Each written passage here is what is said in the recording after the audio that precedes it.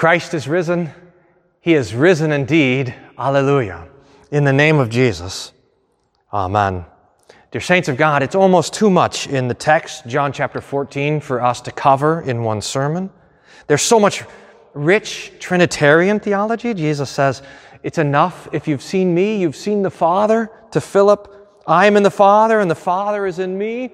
I go to the Father, and so forth.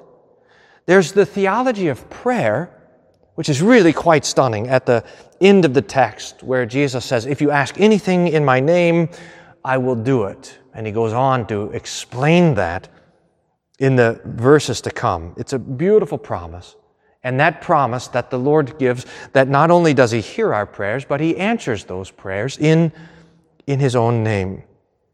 There's the doctrine of the exclusivity of the gospel. This is an important, one of the foundational doctrines of the Christian church, that there is one way to heaven. No one comes to the Father, says Jesus, except through me. Now, those are hard words for those outside the church, glorious words for those who are inside of Christ, and an important theological text.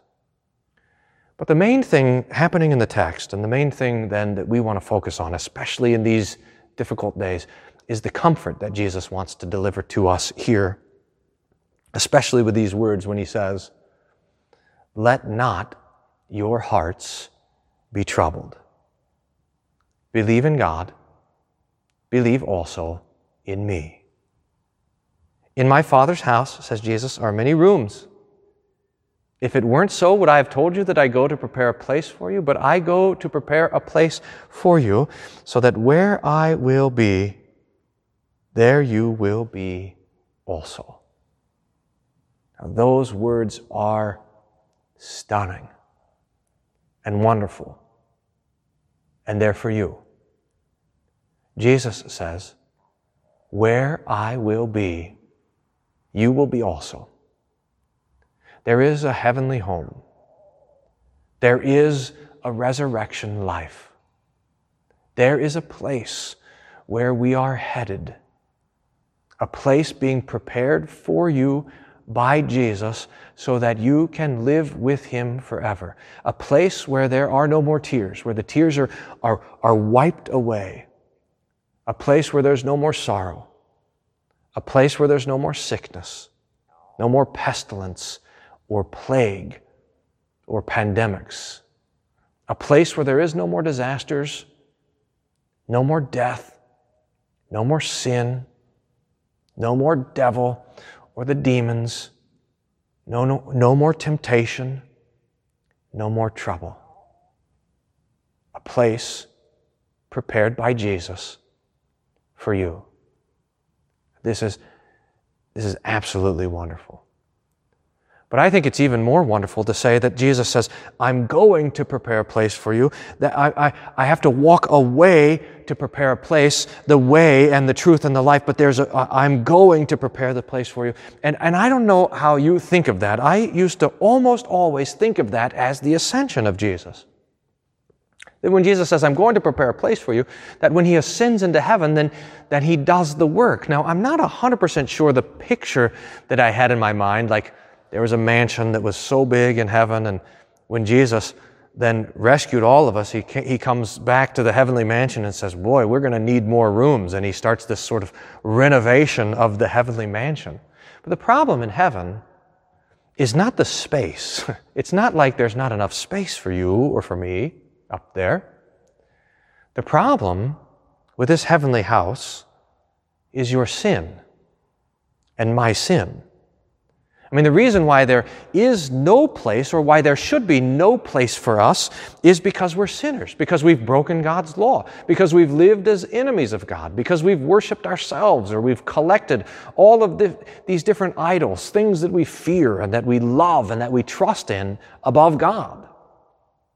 We don't deserve to be in that place, because that place is for the holy ones. Those rooms are for the perfect. The presence of God, the Father, and His Son, our Lord Jesus Christ, are the place before them, to stand before them, belongs only to the righteous. And you and I, according to our life, according to our works, and according to our flesh, we are not righteous. We are sinners. Every one of us, sinners. And that's the problem. And that's why there's no place for us in heaven. So when Jesus says to the disciples, when He says to you and to me, when He says, I go to prepare a place for you, He's saying, I'm going to take care of your sin. I'm going to take care of your uncleanness. I'm going to take care of your unholiness. I'm going to win for you a righteousness and a perfection that you cannot accomplish on your own. In other words, when Jesus says, I go to prepare a place for you, He's saying, I'm going to the cross to die for you. That's how He prepares a place.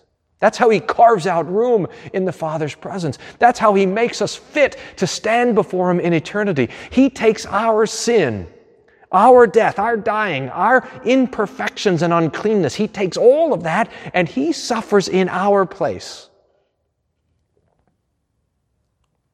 so that He can forgive our sins, so that He can declare us righteous, so that He can make us holy, holy ones, saints, who are fit to stand before Him. There's a place for you then in heaven. Not because you've earned the spot or won your place, like it was football tryouts and you ran faster than everyone else and you made the team. No, there's a place for you in heaven because Jesus has died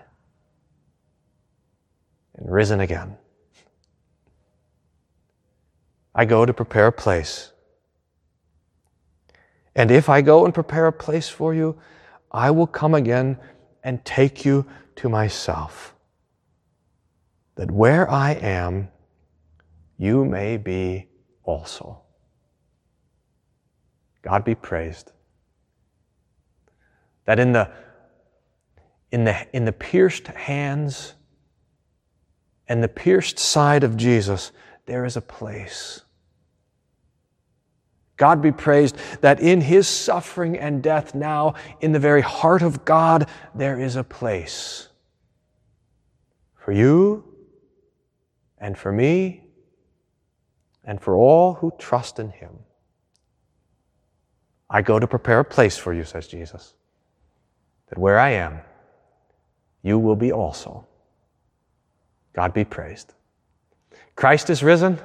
He has risen indeed. Alleluia. And the peace of God, which passes all understanding, guard your hearts and minds through Jesus Christ our Lord. Amen.